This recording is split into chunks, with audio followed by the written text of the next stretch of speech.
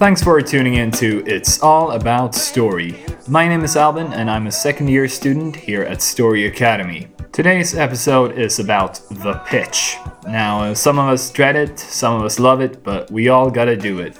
And here to help us do that is Bob Schultz. He's one of the lecturers here at school who specializes in teaching the art of pitching. And today I've had the honor and pleasure of interviewing him. I thought we had a very interesting conversation and I hope you can take away a lot from it. So without further ado, here is my interview with Bob Schultz. Enjoy. All right, so thanks very much for coming on, Bob. It's really a pleasure having you. Thanks for inviting me. It's always a delight to come to Sweden and teach the students as they try to become filmmakers and screenwriters. It's always a great group and a great experience. And now that the pandemic is over, it's fantastic to be able to come in person again. Yeah, and so why don't we start with you just doing a quick introduction. Who are you and what's your background and so on? Sure. My name is Bob Schultz. I've been some adjacently or directly in the screenwriting and producing game for 15 or 20 years. I produce mostly horror. I write anything that someone will hire me to write, as well as some specs. I also do a lot of teaching and instruction, either one-on-one or coming to different schools or for different universities and educational institutions around Europe and America. I do consult work with production companies and producers who want to sort of punch up their script or get it better. So I try to keep my feet wet in the waters of screenwriting any way I possibly can. It's kept me going and kept me happy for most of my adult life. Right, yeah. And so it sounds like you're invested in a lot of areas of screenwriting, from all the script stuff all the way to in pre-production, basically. Right? Yeah, I mean we can't all be writing Spider-Man movies. There are only so many job opportunities there. Not that I wouldn't love to write a Spider-Man movie, but it's writing smaller things. It's a industry where quite often you need to sort of find other work in order to make ends meet. But it's a win to be able to find that other work also in the film industry or also in screenwriting. So helping people with their scripts, teaching people about story structure or character arcs or different types of writing, I think is very satisfying to me as I move forward on my screenwriting journey, helping others feel comfortable moving forward on theirs too, whether they be brand new writers or people later in life who've decided they're trying to take on this challenge. Yeah. All right. And so one of the things you specialize in is pitching, and that's what you've been here lecturing to us about and giving us feedback on our pitches in the last 3 days, and it's been really great. So thank you for that. And that's also what this interview is going to focus on mainly. So would you just want to start by defining what is a pitch? What is it and when does it happen? Sure. I mean, that is an easy question to answer insofar as there's no real direct specific answer. Pitching can take place under all kinds of different circumstances. A pitch is basically a efficient, quick, entertaining, emotional summation of your story. It needs to have basically a setup. It needs to have some very specific details in the middle, and then you really want some kind of a hook that indicates how your story is different from all the other similar stories out there. It's an indication of what you're writing, who the characters are, but most importantly, your own personal voice and what kind of a writer and what kind of a person you would be to work with. Right. And so why is this necessary in the industry? Why can't you just, send your script to a production company? Sure. Well, people do. And often never hear anything ever again. It's like throwing your screenplay into the Grand Canyon, which is filled with 200 million other screenplays.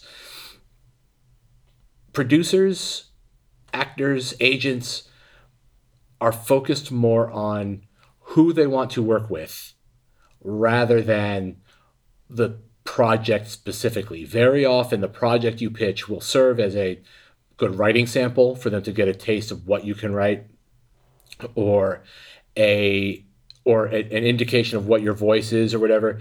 But through your pitch, through a verbal pitch where you're actually talking to another human being, they can assess whether you're somebody who would be a good team player. It's important for screenwriters to recognize that writing is a very solitary endeavor. Usually it's just you and your imagination. But filmmaking is very collaborative. So you sort of have to move from a solo act into a team. So you need to be a team player. And your pitch is going to indicate what kind of a person you are. It sounds kind of trite, but it comes down to if you're somebody who's fun to hang out with, to spend a lot of time with. Because when you're making a movie, you spend a lot of time with the same people and without getting a break through very stressful circumstances. And you need to make sure that your personality is something that people want to hang with. Having said that, I don't think it's important. I don't think it's a good idea to pretend to be something you're not.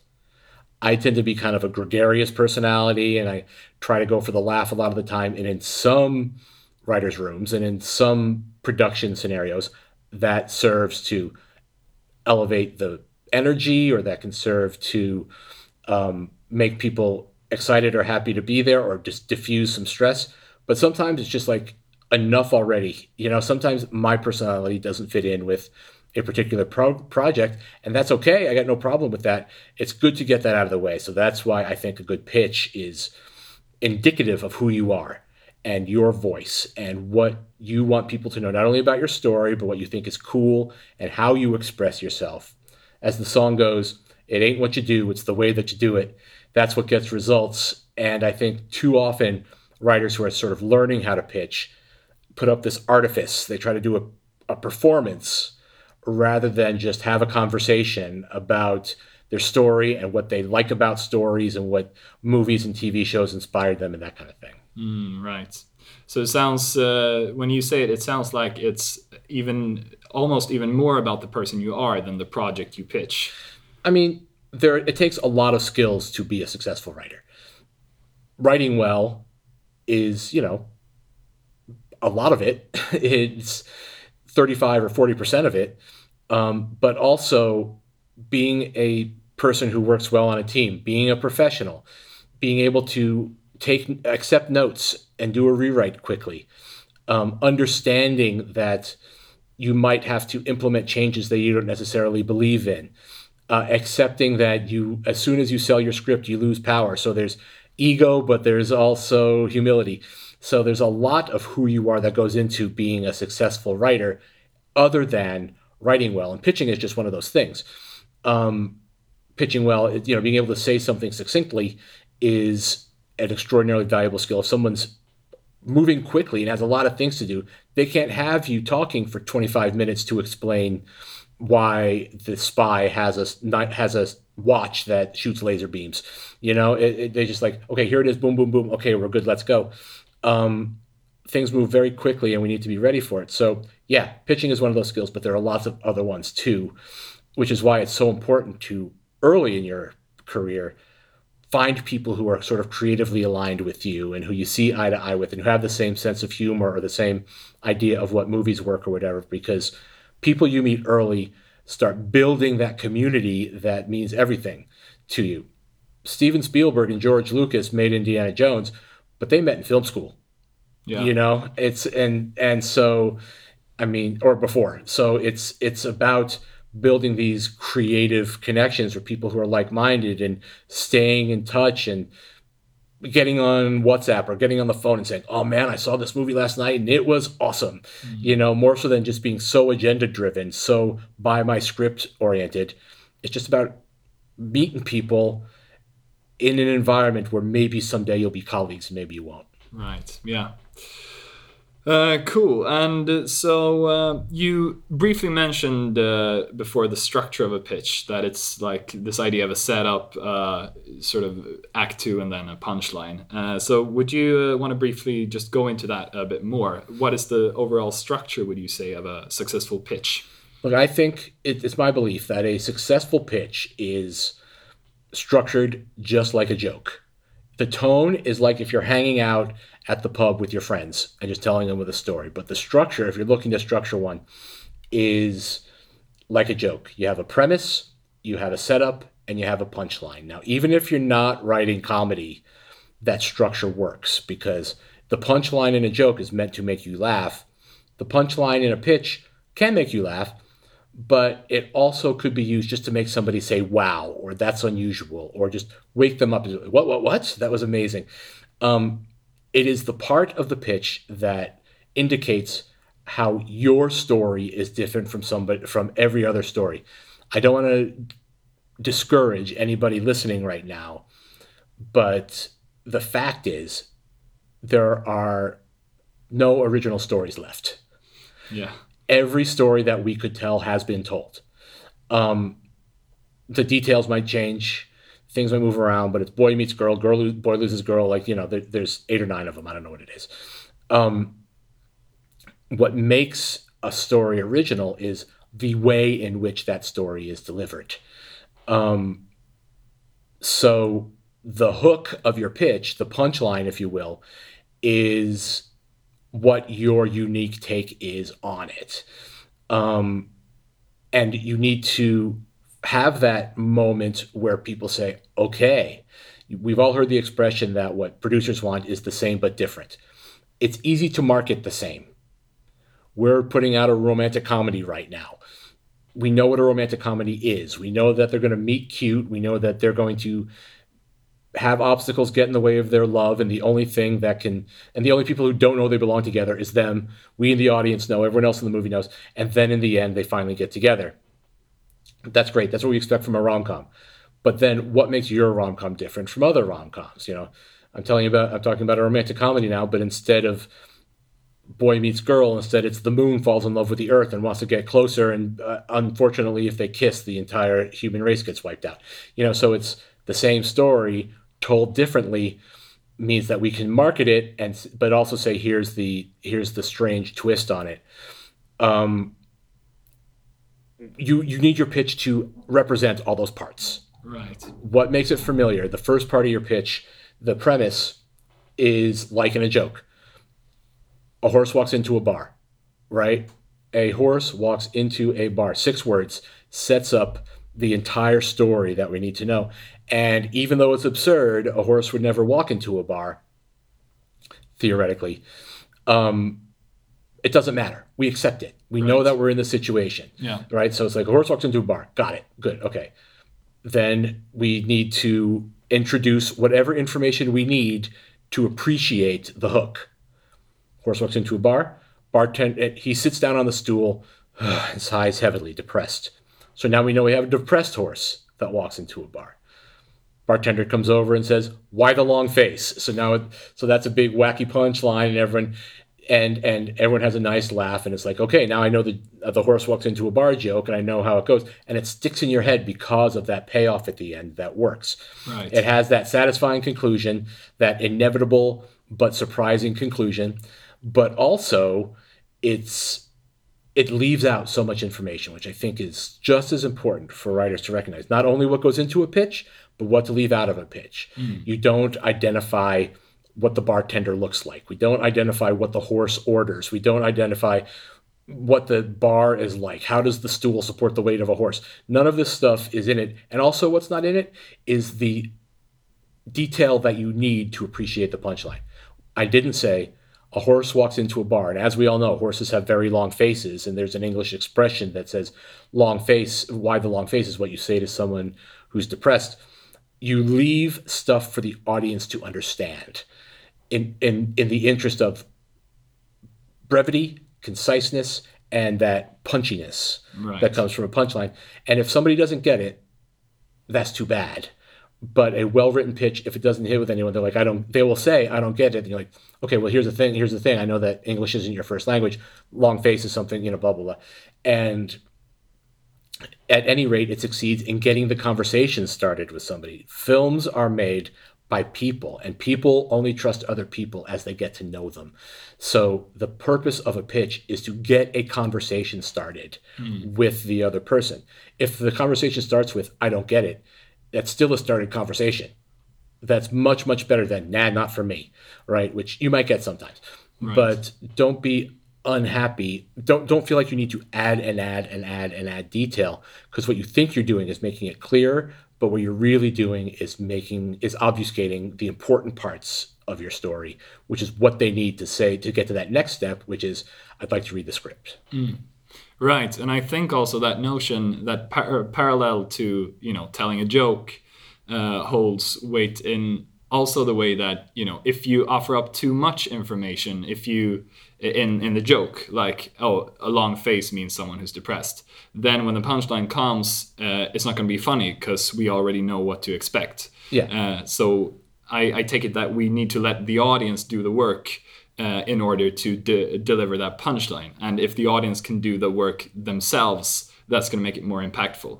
Yeah. And would you say that's true then in both a joke and a pitch? And a screenplay. Yeah. I mean, all those different things.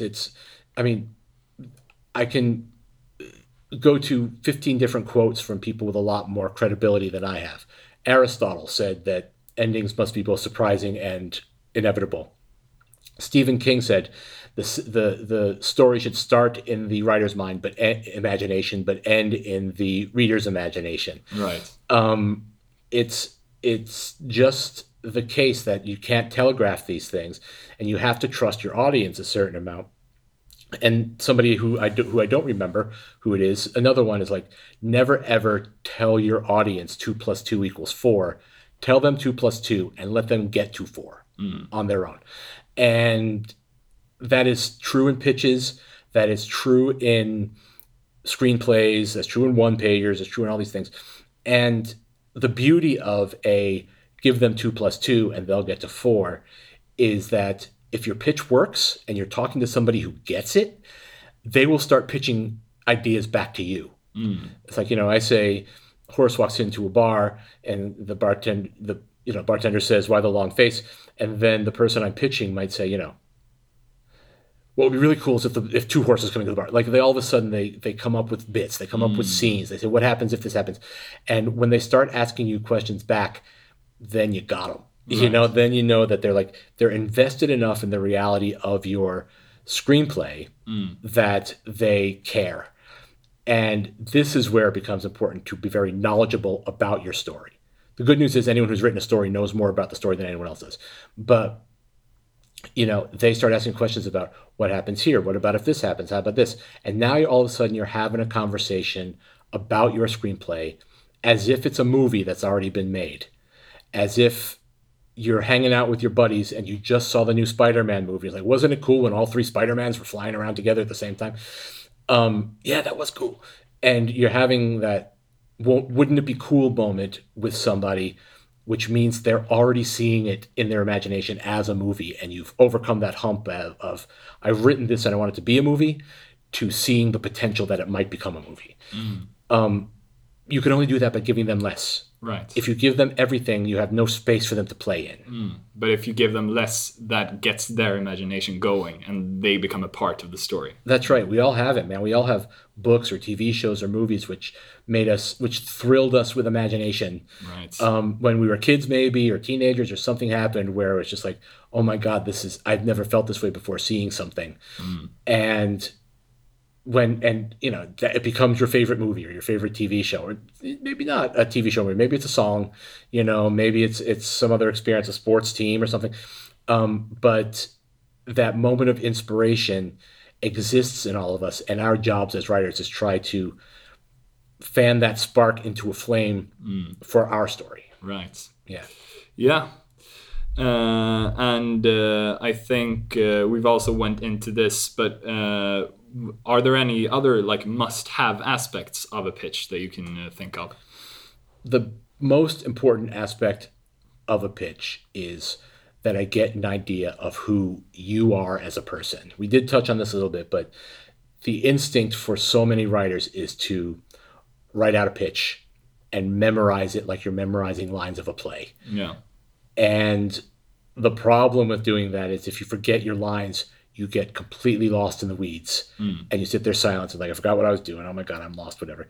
If you're just calmly talking to somebody as you talk with your own personality, you can forget what you're going to say, like we all do.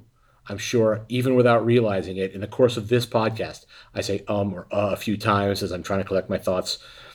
That's okay in a pitch because that's okay in reality. Screenplays and movies are where everybody speaks perfectly. In reality, talking about these things is is where we eat our lunch and where we get success. Now, another thing that is important to include is that big hook, even if it's the ending. We need to start as writers, as new writers, we need to stop thinking ourselves entirely as fans of movies and thinking also as professionals, those who assess stories, those who develop and create stories. We shouldn't worry about spoilers in the context of pitching because the person hearing the pitch is trying to assess whether you can tell a good story. So forgive me for the Sixth Sense spoiler, but if you're pitching The Sixth Sense, it's about a kid who sees dead people and the psychiatrist who, after getting shot, has left the business, and he comes back to help this guy, and it turns out he was a ghost the entire time. That hook is what gets people to read the script, and you're talking to a professional who wants to assess the script, not somebody who's going to pay money to eat popcorn and watch the movie and appreciate the ending when it comes. So what we're doing is trying to build a team who together will impress that popcorn eating audience member rather than trying to impress the person you're pitching as if they're an audience member. If you have this amazing twist in your story, definitely include it in the pitch. Make them feel like you just slapped them in the face with this turn that they were not expecting.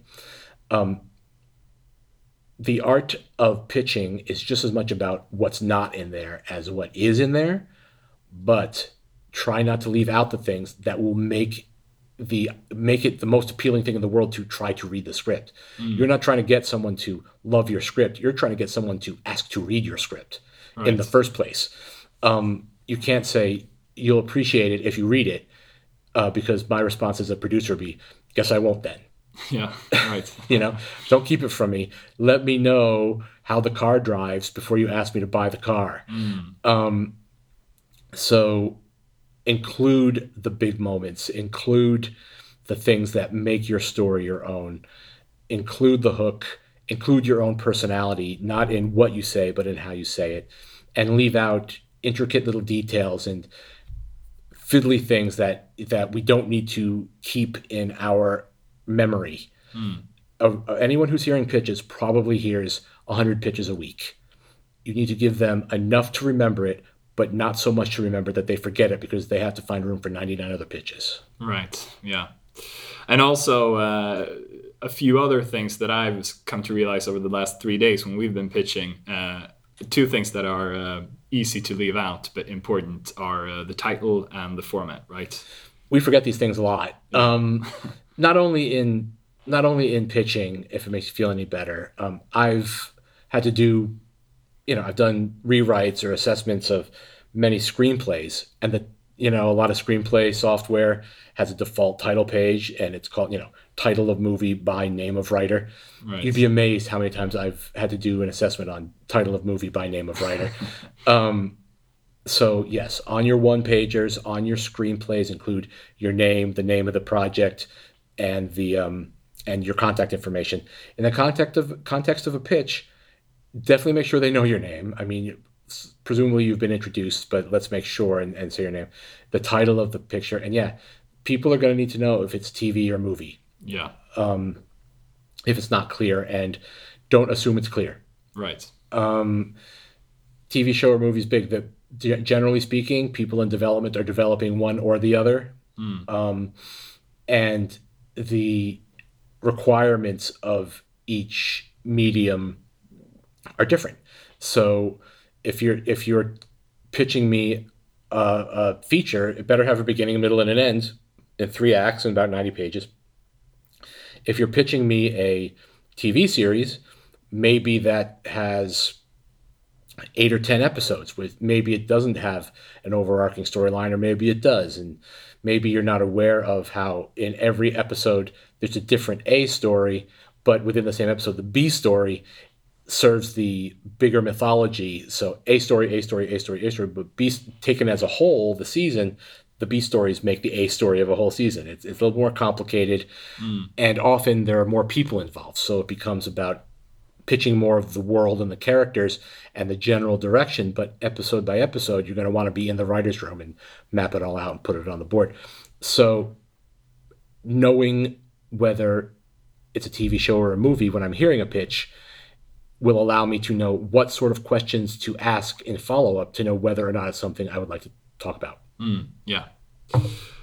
All right. I think those are some really good points on the structure of the pitch. And one thing I'm curious about, hearing your perspective on, is this idea of translating, the skill of telling a story. I think there are many new writers who feel that they have a skill of telling a story on a piece of paper, on a screenplay, and that's what they like to do in the solitary context of their own room. But then taking that and putting that out into words and in speech, I know that's been hard for me, and I know that probably many writers feel that that's a hard thing to do. So are there any pointers you can give to writers on how to harness that talent you have for storytelling on the page to the storytelling verbally? Man, we all hate doing it. It is development of a new skill, and as with the development of any new skill, we feel like we are bad at it at first, and so therefore try not to do it.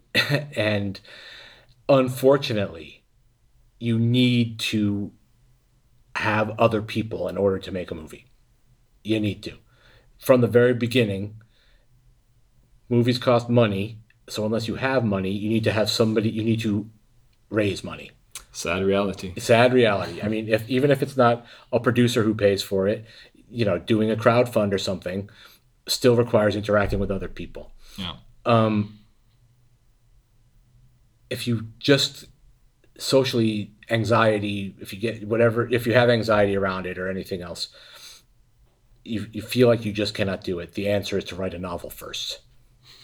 Right. Novel writing is solitary all the way through. You can self-publish, you can self-promote, you can put it on Amazon, you can promote it on all your social media, do the whole thing. If you want to make a movie, if you want to see your name on the screen, if nothing else, you need somebody who can do the titles of a movie to put your name on the screen. So what you want to do is, the way that it used to work is that people would move to an entertainment city, move to LA, move to New York, move to London, whatever it is. And while there, get involved with the creative community theater, stand-up comedy, open mics, maybe some acting classes or writing classes, things like this, where other like-minded people would hang out. In those environments, you meet people who you share a philosophy with, or comedic sense, or whatever. And so you start hanging out, say, why don't we write something together? You hear people all the time on shows like Saturday Night Live, where they write sketches, and it's always like, we got hired at the same time, so me and that guy wound up writing together all the time. It's like you find people who you write with well, or who share your comedic sensibilities, whatever. And in that community, you start making things. That's why you see so many writers and directors working with the same actors all the time. It's because they came up together. Or were roommates or something ridiculous. Judd Apatow and Adam Sandler or something just happened to be roommates, and now they're both tremendously successful. Yeah. So I'm not sure if those two are correct, but it's something like that. But it's you wind up finding people who are sort of have the same affinity but have different ambitions. So you want to be a writer, but you meet someone who likes the same sort of things you like, but that person wants to direct. And along the way you meet a few people who want to act. And so you all work together, you all sit around and you start talking, and all of a sudden you come up with an idea. It's like, we should develop that. So you bust out your tablet or your computer, and you're like, okay, let's go, let's write some notes down. And you produce a one-act play or something, and sort of building that community of people who even the most introverted person gathers around because of their shared creative ambitions and creative philosophies. Now, that used to be the case. Nowadays, it happens a lot more online, which is helpful. You can you can start, I mean, even on something like TikTok, you can start making very short videos. If you go on YouTube and look up videos, short films that people made with just maybe one or two friends, or, or whatever, and you start, but it comes down still to making things. You make stuff, and the way you get found is by having stuff out there to find, and so if I want to write a $200 million epic about samurais, that's awesome. I like those movies. But the way to get your $200 million samurai epic made is by making 50 short films for $5 each, so that you start building a reputation and building an audience and getting people interested, and then maybe writing something that's $500,000. That's a smaller sort of rom-com or smaller drama or smaller thriller. So that you're building this trust that someone will, basically when you write a $200 million script, you're saying to somebody, will you please give me $200 million? You're going to make it back. The only way they're going to trust you that that's going to happen is if you've shown a reputation for success, and this is the next step for you, right? So people who say, I want to write this one script and it's a go, are, I think, just not really putting themselves in the position of the people who need to make these decisions. Right. If I'm in development and I am going to go to my boss and say, spend your $200 million on this, if that thing flops, I am fired. So why should I trust this person who I've never met before, who hasn't made anything before, I'm going to vouch for that and risk my job, and therefore my kids don't go to college or get their teeth fixed. It's, as writers, we spend so much time focusing on the writing and on personal development. We forget that the people we're talking to might have different priorities than we have, and we have to be respectful of those. Right. So if I say, I want $200 million for this movie, they say, get out of my office. If I say, give me $200 million for this movie, and oh, by the way, my last short film had 600 million hits, and oh, by the way, I produced this short that was successful in 5 and 10 different festivals, and it made its money back, and oh, by the way, I'm doing all this rewrite work for Warner Brothers, uncredited, but here it is, and you can contact the guy, and I'd like for you to consider this script. All of a sudden, like, okay, this guy has something going for him. He might be worth taking a risk on.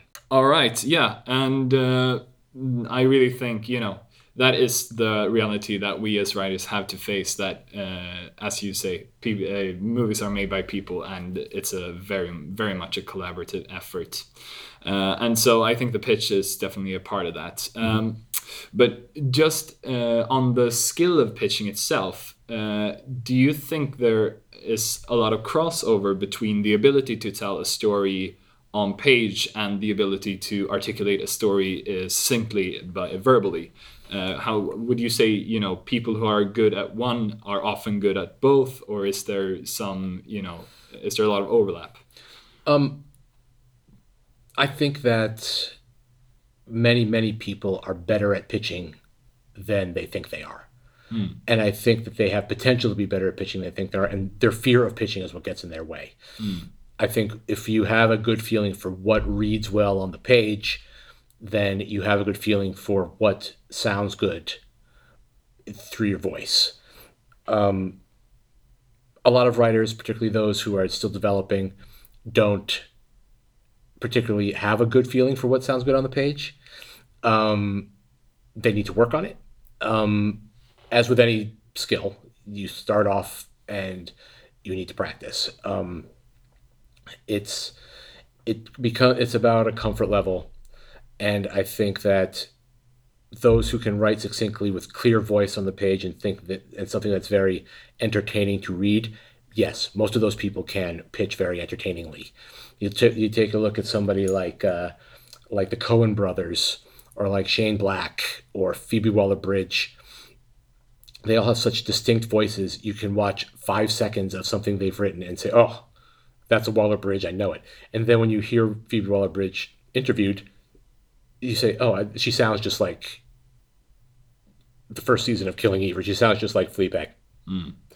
And that's an indication of a strong voice, a strong philosophy. And when she says it, entranced by it, and then you read the script and you're entranced in exactly the same way. So it becomes about self-awareness and when I'm talking to my friends, when I'm chatting with them in a pub or telling a joke or something, what is it that holds their interest and what is it that doesn't? And seeing if I can transform that into the written word. Now, that only comes from a lot of practice. You become very self-conscious about doing things the right way early on. How do I bold my slug lines? Where do these things go? Should I have 2 more white space on the page? All these things that we feel are like little tricks that are going to make sure that our thing gets read. Then eventually we learn how to tell a story well and get our structure just right. But until we can stop thinking about that and just naturally have it come, is where the voice can start to emerge. We're not spending any energy on doing it right and start spending all of our energy in doing it our way. And that's when you read a screenplay and you're like, I spoke to Bob yesterday and this sounds like Bob. Now again, some people might not want to work with me because we're not a good personality match. That's fine, man. That's the way the world is. But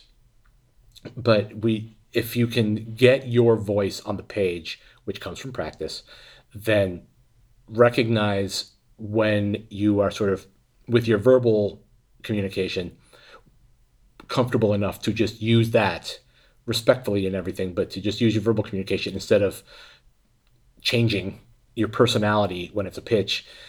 When you can sort of make your page and the pitch work harmoniously, then yes, it's those who are good at one are good at the other. I think you'll find a lot of us, especially as you go through more teaching and more practice and whatever, people are so intimidated by the notion of the label of the pitch that they change. It's like, hey, Albin, how's it going? Good to see you. Whatever. Did you see the game the other day? Yeah, it's fine. Okay, hey, what are you working on? The pitch that I now have is, you turn into a pitching robot. And it becomes being so familiar with other people that you can just talk about your movie as if you're talking about any other movie that you love. If you love Star Wars and someone comes up to you and says, I'm thinking of seeing that Star Wars, what do you think? You'd be like, oh man, it's great. It's spaceships and whatever, laser swords. Like you'd say whatever it is but you would say it in a way that you're expressing your inner passion for the thing. Whereas with your pitch, we get so worried that it's a business sort of environment, we strip ourselves of any of that passion or emotion. But the trick is that passion and emotion is what makes people want to join you on the journey. So it's like, oh man, even if it's not something that interests me, you seem to love it so much, I want to know what's up with that. And we lose sight of that as soon as the label of pitch is put on it. If somehow we could just say, this is not a pitch, just tell me about your story, and have people internalize that and believe it, I think everyone would find pitching a lot easier. Yeah, I agree. And that sort of brings me to my next set of questions that I want to ask you. Because I've, like you say, it's about being natural. It's about showing who you are and your passion for the story. And I think over the last 3 days, we've seen when someone walks up on stage and just are themselves, that's when it really works. And I think, personally, I don't think I'm quite there just yet. I'm hoping to get there. And that's also, like you say, I think that's the key. But there's also, as you're talking about, this label of this is a pitch. And once you start thinking of that, that's very hard to escape sort of in your mind. So do you have any tips on that, like dealing with the nervousness and the urge to prepare and rehearse in order to like get rid of that nervousness? Do you have any tips on that? Yeah, I don't know. Get drunk. It's the thing is that very often pitching comes up in the wild. Like, yes, we do. Sometimes we do pitching to panels of people, and sometimes there are pitching events or pitch meetings that you go into somebody's office. But very often it's at a cocktail party. You meet someone say, they say, hey, what are you working on? And you need to be naturally pitching there in the moment. So waiting until you're prepared is not the best solution all the time. It comes from a comfort level not just of pitching and not just of interacting on a movie professional level, but sort of being able to interact with other human beings as a general small talk rule. There are classes in it and there are articles on how to do it and so on. But what it really boils down to is just being present in the world, reading things outside of textbooks or screenwriting books or anything like this, and just being aware of the world, knowing about the big stories in the entertainment industry and the big stories in sports, even if you don't follow sports, and the big political, maybe not politics, but you know a little bit so you can speak intelligently about it. What movies are hot right now? What's on Netflix? What's coming out this summer? All these different things you need to know so that you can engage in small talk with people. You know, I don't know much about Sweden. You know, I just haven't been exposed to much Swedish history and whatnot. I know a little bit about Stockholm because it's the big city. I know a little bit about Visby because I stayed here a few times. But you can have these conversations with people who are from Sweden or from Visby, by just being aware of things going on in the world. It's like, you know, during these last 3 days with the class, I would say, who has seen Gilmore Girls or who has seen The Fly, David Cronenberg's The Fly or whatever? Probably a half dozen or a dozen different TV or movie projects just came up in conversation. Almost always, more than 50% of the hands went up. These are American movies from 30, 40 years ago or TV shows, and people have an awareness of them. And I think that's fantastic, because among people in America or England or London even, I see, you know, who's seen Gilmore Girls, and people are like, you know, and how dare you try to enter into an industry without even having the respect for the people in the industry to have an awareness of what's successful and what's not and what people have worked on and so on. It's this, it comes off as a feeling of entitlement, which I think is something we ought to avoid. So see things, see movies, watch things, particularly things that you wouldn't ordinarily be a fan of, but they're big. A year ago, 18 months ago, whenever it was, I asked people in a course I was giving, what's the biggest movie on Netflix right now? And nobody could answer it. And it was Squid Game, which only was in the press all over the place. You know, so I understand that we all have lives and we all have family and we all have jobs and so on that we need to pay attention to. But you're trying to enter a culture without learning anything about the culture. And even I know I shouldn't come to Sweden without learning how to say tack, because it's polite to say thank you to somebody in their native tongue. So it becomes about the tip to becoming a better pitcher is to become a more well-rounded, aware, alert sort of human being, so that when you're talking to somebody, the moments before they say, so what are you working on, are appealing to them. You know, you see people in a restaurant and there's 10 of them sitting around a table and some of them are talking to each other, whatever. The people who are engaging with the other people are the ones who are going to get that opportunity to pitch in the first place. And then when they get that opportunity to pitch, hopefully you've had a few drinks and everything's smooth, but it's like, you know, so what are you working on right now? Oh man, you wouldn't believe it. I love Star Wars, so I wrote the science fiction thing. And the pitch will be, I wrote a science fiction thing. And they'll say, sounds awesome, because they already like you, you know? So be respectful of people who have the power to do something with your story. Recognize that their time is extraordinarily valuable. So if you're going to take any of their time, it better be worth it, including a pitch. And if they ask for your screenplay, the screenplay better be ready. They're not going to waste their time on something that's not there yet. And be yourself and engage with them on their terms. If I say to you, if you want to pitch me and we're hanging out and there's a cocktail party or something or whatever, someone who comes over to me and spends the whole time talking about themselves is less interesting to me than if they say, what brings you here from New York? Or a nice t-shirt or whatever it is. So engage with them on their terms and give them the opportunity to talk while you listen, and eventually turn it to your own thing. It's amazing how many people think that it's appropriate to walk up to somebody the first time they've ever met them, say, "Hi, I'm Bob. Here's what you can do for me." And the response is always, if I have enough power to greenlight a movie, my whole life is people saying, "Here's what you can do for me. Here's a favor I want from you. Here's something I need you to do." What a revelation to have someone ask me questions and let me talk for a while. It's about thinking of the industry as people rather than as a great big brick wall with no doors that won't let you in. And as soon as you start addressing the people as other human people, you're going to find a greater rate of success. Right. Yeah, I can't argue with that one. And I think this is also, like you say, or I get the impression that in the industry, the majority of pitching happens, in the wild, so to speak, on the cocktail party or wherever you meet these people. And so that's what you're sort of saying, that you create a connection to them, which would be your audience, in quotes, by, talking to them on their terms.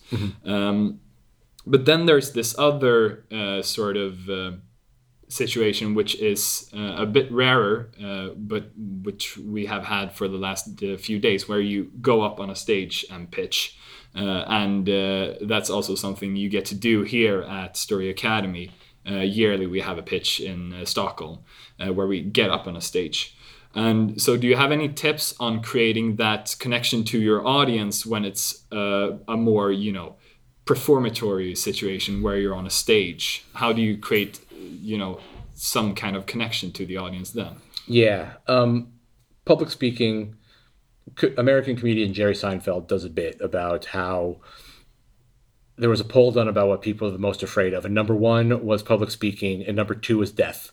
Yeah. So, if you're at a funeral, people would much rather be in the coffin than delivering the eulogy. And it's true. I mean, for whatever reason, we're all terrified of public speaking. I'm terrified of public speaking, and I do it for a living.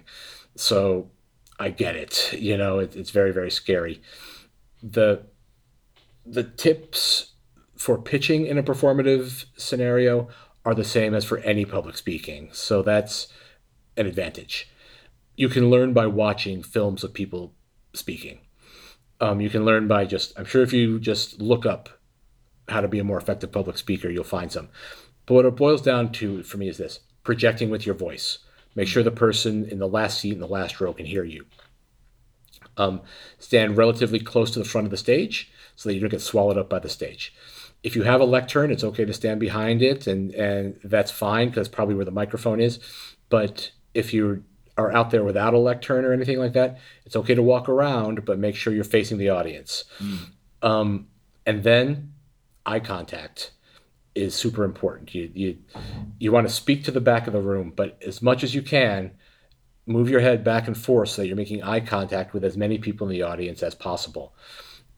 It's possible, it's likely there'll be an audience of some kind, maybe of your classmates or something, but the people who will be there to hear the pitches, the producers and executives, are the ones who you're really speaking to. So try to catch their eyes along the way. Use your hands expressively. Point and gesture with your hands. Otherwise, you just don't know what to do with your hands. And of course, don't go beyond your time. If you don't have someone with your pitch at 2 minutes, you're not going to get them at 4. So it's okay to just not succeed with the pitch rather than just drone on and on and on, hoping to rescue it. That doesn't really work. It's and then don't beat yourself up if you didn't say something you meant to say or whatever. Just get it right the next time. It is a learning process. If you have any sort of rituals or habits or something that can, or if you can develop them, something that can help you before you go on, that helps calm you down, breathing exercises or yoga or something. I bounce a pink rubber ball. If you can do that, it'll help you sort of clear the mechanism and just go out there and do your thing. I cannot tell you how many times I've gone on stage to give a presentation or teach a course, come off stage, everyone loved it, and I don't remember a single thing. That fear and stress just kind of like says, okay, I am now public persona Bob, you know, and the more you can do that, the better. The more you can sort of get into character, um, and just think, this isn't me. This is the person who is pitching right now. Um, it helps take away any like high stakes you have or whatever. And if you have the chance, I strongly, highly recommend finding the chance either the night before or the morning of or whatever. Just get up there and walk around on the stage, just so that you're familiar with the space where you're going to be speaking. If the lights are on, even better, so you can see how the light feels in your face. If you're expecting to make that eye contact I talked about, but there's a spotlight blocking your vision, all of a sudden there's nobody for you to look at, and it can be very disorienting. So give yourself the opportunity to like remove as much randomness as possible, so that it's just sort of you in the zone. You hear the same thing with like people who, sports stars and actors, stage actors in particular. It's just like, 5 minutes before they go on, they just clear their head and get in the right space and then just go out there and do it.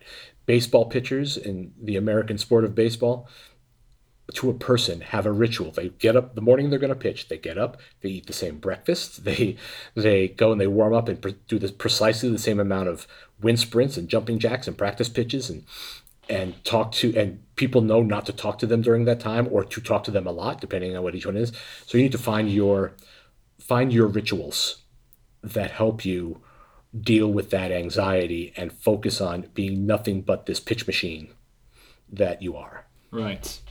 Yeah, and just to that point, because I think that's interesting, and I can very much, I recognize that feeling of taking on a persona, a public speaking persona, whenever you need to get up on a stage. But I think doing that is to an extent necessary. But there's also the notion of what we talked about before, that the pitch is about showing who you are and showing you. And so that seems like almost sort of a paradox, that you have to take on this persona, but you also have to, show who you are at the same time. So would you mind expanding on that? Yeah, sure. I think that when fear of public speaking or fear of anything presents itself, it prevents us from being who we really are. We become animalistic. Fight or flight kicks in. The same thing that happens to bunny rabbits when there's a bear in the area, So it's like all these like our personality and who we are reverts to lizard brain instinct. I cannot do this. I got to get out of here. Or I'm going to go out there and I'm going to make these people sorry they made me feel this way. If you can get rid of that, what is left is who you really are. The persona that you present is the best version of yourself in this presentation. So it's not that I'm going to say, okay, what would Tony Soprano do? And then go out there and be like, hey, gabagool, I need to know how would the best version of Bob handle this thing? How would the guy who wrote this script get people to want to read this script? And since I'm that person, I'm basically playing the role of myself in the best way that I am. Now, sometimes it doesn't work. Sometimes you forget what you were going to say. Sometimes you lose sight of yourself. Sometimes instead of thinking about what you're doing or thinking about nothing at all, clearing the mechanism, you're thinking about, oh man, I have a pebble in my shoe. Or you see somebody, it's like, oh, I dated that person one time, and all of a sudden you're distracted. It can be difficult. I'm not trying to say it in a glib way that makes me say, all you got to do is be yourself. But what I am saying is the fear of public speaking is an imaginary fear. It feels real, but the consequences of public speaking poorly are not life-threatening, and they're not dangerous, and they're not even harmful to you. So it is a fight or flight response that is just a vestige of when we were less evolved than we are now, but it's still part of us. It's real in terms of you're experiencing it, but it's not real in terms of it is a tool developed in us to save our lives, and our lives are not threatened at this point. So it's okay to come up with rituals or comfort things, or having a drink, or a drink of water, or a drink of something stronger, or talking to somebody who you trust, or listening to a particular piece of music, whatever it is, to just sort of get you into the space you need to be in. Now, because that is what manifests yourself. Now, those can be different too. When I'm going out to pitch, I just sort of want to be calm and just be myself. I listen to one piece of music. If I'm going out to present a class and I have to get my energy up to get people excited, I listen to another like hard rock piece of music. I listen to it loud, and I get myself psyched so that the adrenaline starts pumping. But this is what I do for a living, so I've developed these tools. If you're going to be maybe once in a while pitching in a public environment, I think it becomes anxiety manifests itself in many ways, not just in that environment. So whatever you do to make anxiety go away in your normal life can probably be just tweaked a little bit as far as the ritual goes right before you go on stage, or 5 minutes before, or 10 minutes before, whatever it is. And then face it. And when things go wrong, learn how to forgive yourself. Yeah. Yeah. Yeah, I think that's some awesome advice to sort of end on. And then, we're sort of nearing the end here. Is there any final advice you would like to give for writers who are looking to pitch? Yeah, if you're writing something on spec, if you haven't been hired to write something, write from your heart. Write a story you believe in and figure out who your audience is. And that answer should always be yourself. Write something that you believe in. Write something that you think would be entertaining. And I mean, look, I write for myself, but I write for 12-year-old myself. Right. So it's like whatever 12-year-old Bob would say, oh, that's cool. I write it when I come up with an idea. So decide what you want to write. Decide if you want to change the world by bringing to light some horrible injustice, or if you want to speak to victim blaming, or speak to gender or LGBTQ issues, whatever it is that you are passionate about, write it. And then the pitching will come naturally, because you're writing from your heart, which means when you have to tell your story verbally, you're telling it from your heart as well. Yeah. Mm. And people want to go on a journey with somebody who is irresistible and undeniable, more so than if they care about what the story is, if I'm being fully honest. You get somebody to join you on this amazing, incredible ride, and then they will ask for your script. And as the script can stand on its own 2 feet, next thing you know, you're making a movie. It happens that fast, so pour your heart into it. Don't try to protect yourself. Be vulnerable, be passionate in your writing, in your pitching, in your pursuit of this career, and watch a lot of movies and TV. Thank you. You should do some public speaking to inspire people. Next year, I hope I'll be back. Yeah, we will be glad to have you. Thank you so much, Bob, for taking the time to come on the podcast. It's really been an honor to have you. It was great to be here. Thanks. Bye-bye. So, there you have it, my interview with Bob Schultz. He's a really great guy, and I very much enjoyed the conversation and learned a lot, and I hope you did too. Be sure to give us a follow on whatever platform you're listening to this on. It really helps us out, and it keeps you updated on when we drop our new episodes. That's all for now. Take care until next time, and remember, keep writing.